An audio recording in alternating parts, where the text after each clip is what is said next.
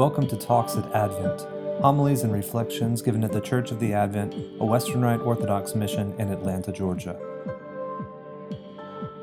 Today's speaker is Dr. Bo Bruce.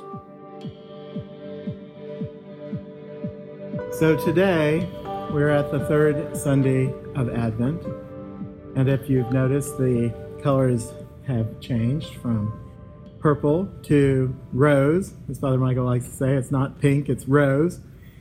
He doesn't wear pink, and neither do I.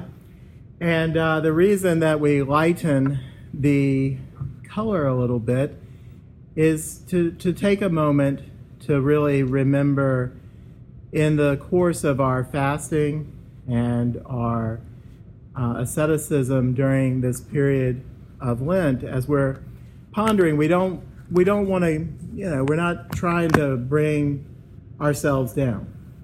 We're not trying to put ourselves in a place where we're sad, because we have nothing to fear.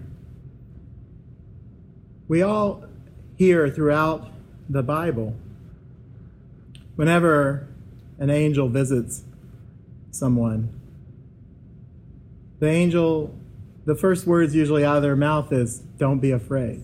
Right? I mean, I'm sure to see an angel is a pretty terrifying thing. I don't think it's anything quite like some of the pictures we see in popular media of these beautiful creatures that are, sort of rosy-cheeked and wearing glorious dresses and this sort of stuff.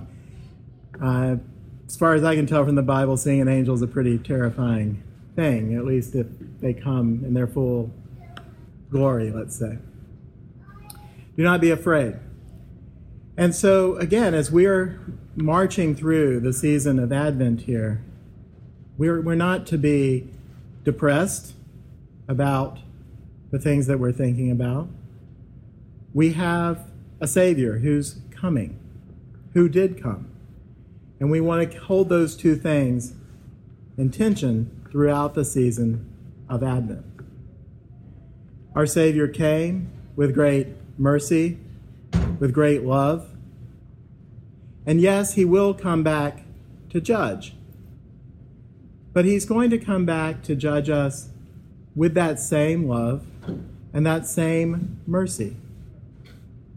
God is not vengeful towards us. As we know, God came to save us. God has been chasing after us since the very beginning. God created us not to hate us. He created us to love us. And that brings us today to a passage from St. Matthew's Gospel. John, as you know, John the Baptist, is the forerunner of Christ. He is the type of Elijah in the Old Testament, who would come before the new prophet, who was sort of to be a new Moses. And no one really knew what to expect. Everybody was expecting, maybe even John, but I'm not sure what John's motives here are for sure. I think that's a debate. But most people certainly weren't expecting a little humble baby born in a manger, lying amongst animals. They were instead expecting, as St. Matthew tells us in his gospel today, perhaps somebody in kings' houses wearing soft clothing.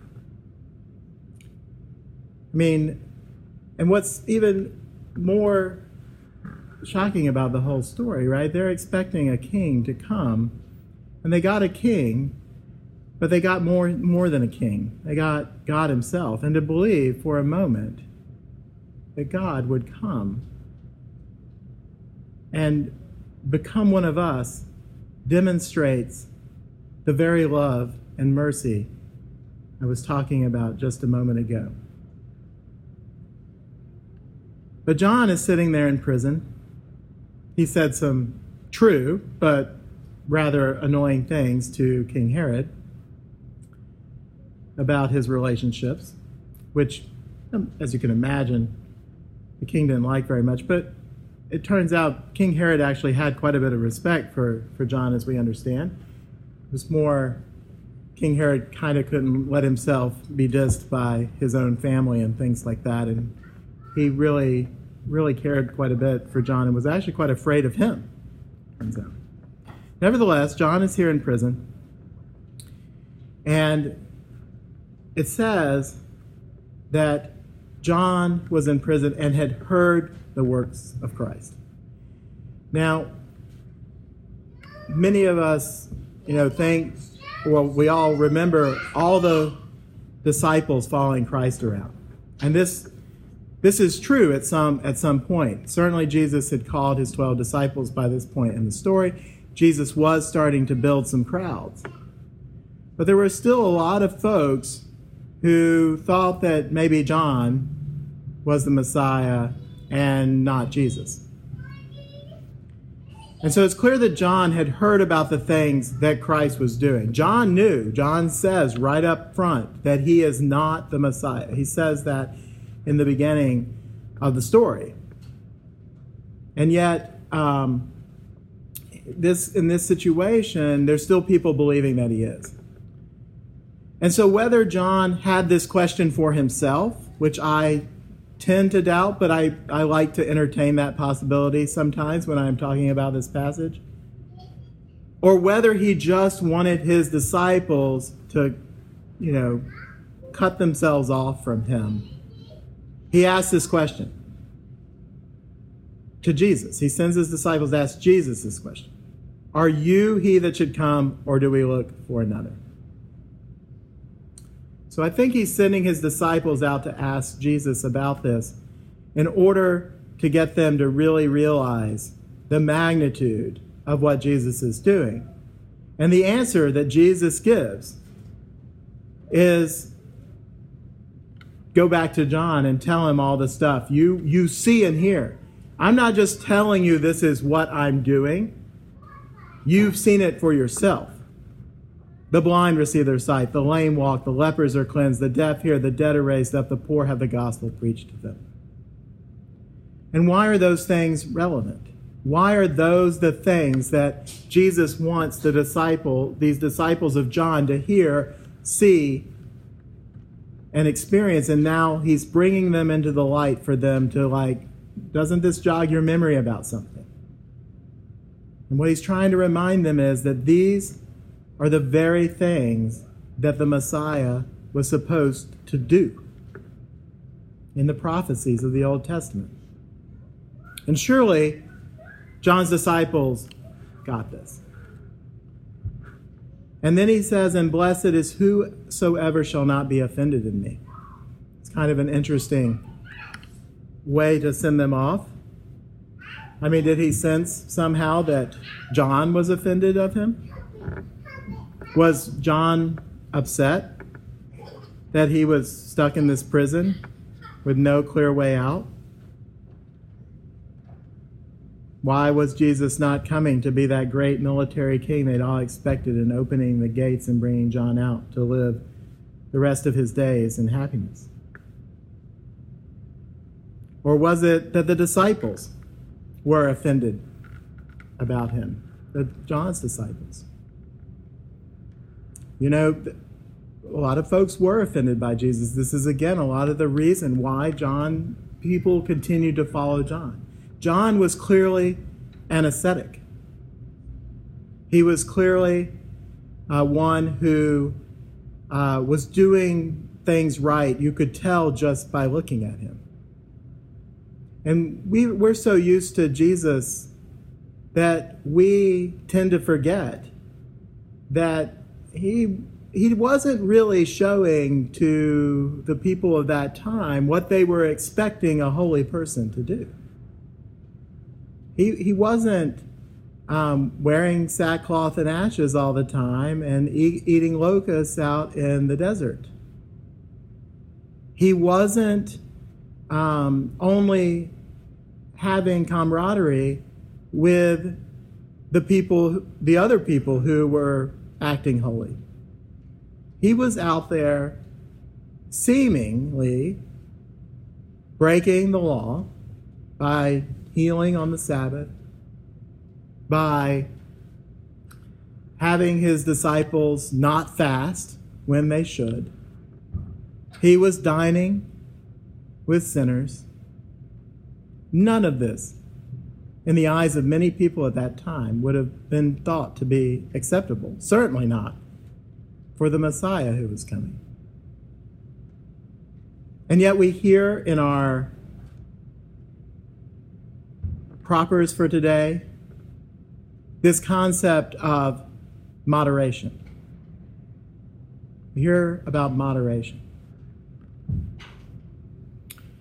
And so I think that Jesus is reminding them that the straight way is in between this total kind of asceticism and a sort of wild craziness in our life. Now again, it's not a license to sin. Sin is not the other end of the spectrum. But there's a time and a season for everything.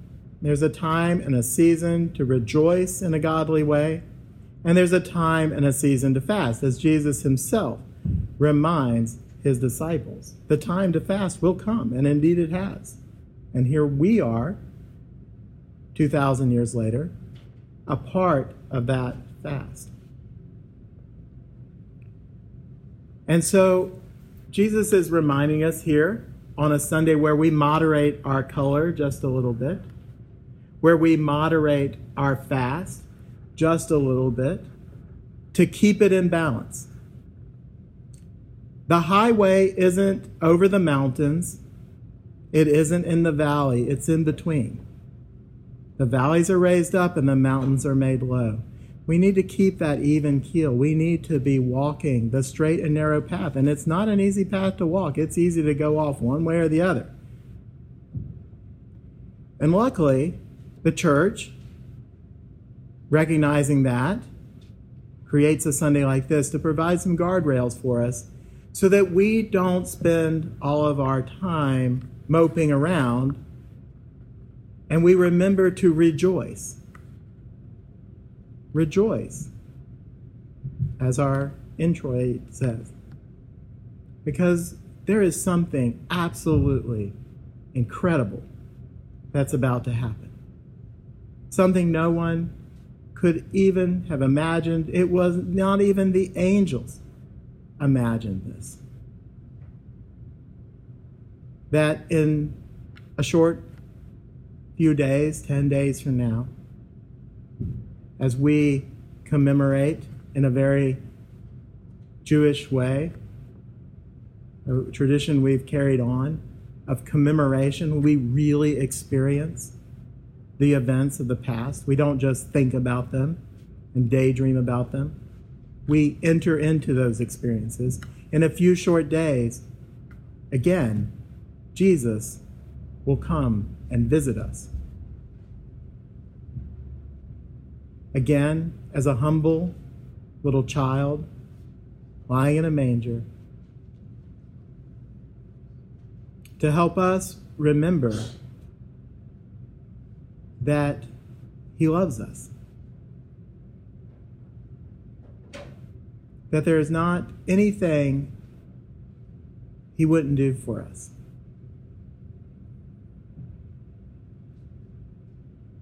And that's why this Sunday we're here to rejoice and remember that event that is coming so very soon. So I urge you on this day in Advent to lift up your heads and look for what's coming, from where I hope you've been spending some time meditating inside your heart, looking in some of the dark places in it, and trying to bring those out into the light. But for today, moderate that. Don't worry about those things. And bring yourself up and remember why you're doing it, why it's worth that tough effort. And remember that with it will come the great joy and the wonderful Christmas season that we're looking so forward to. In the name of the Father, and of the Son, and of the Holy Spirit. Amen. Talks at Advent. Homilies and reflections given at the Church of the Advent, a Western Rite Orthodox mission in Atlanta, Georgia.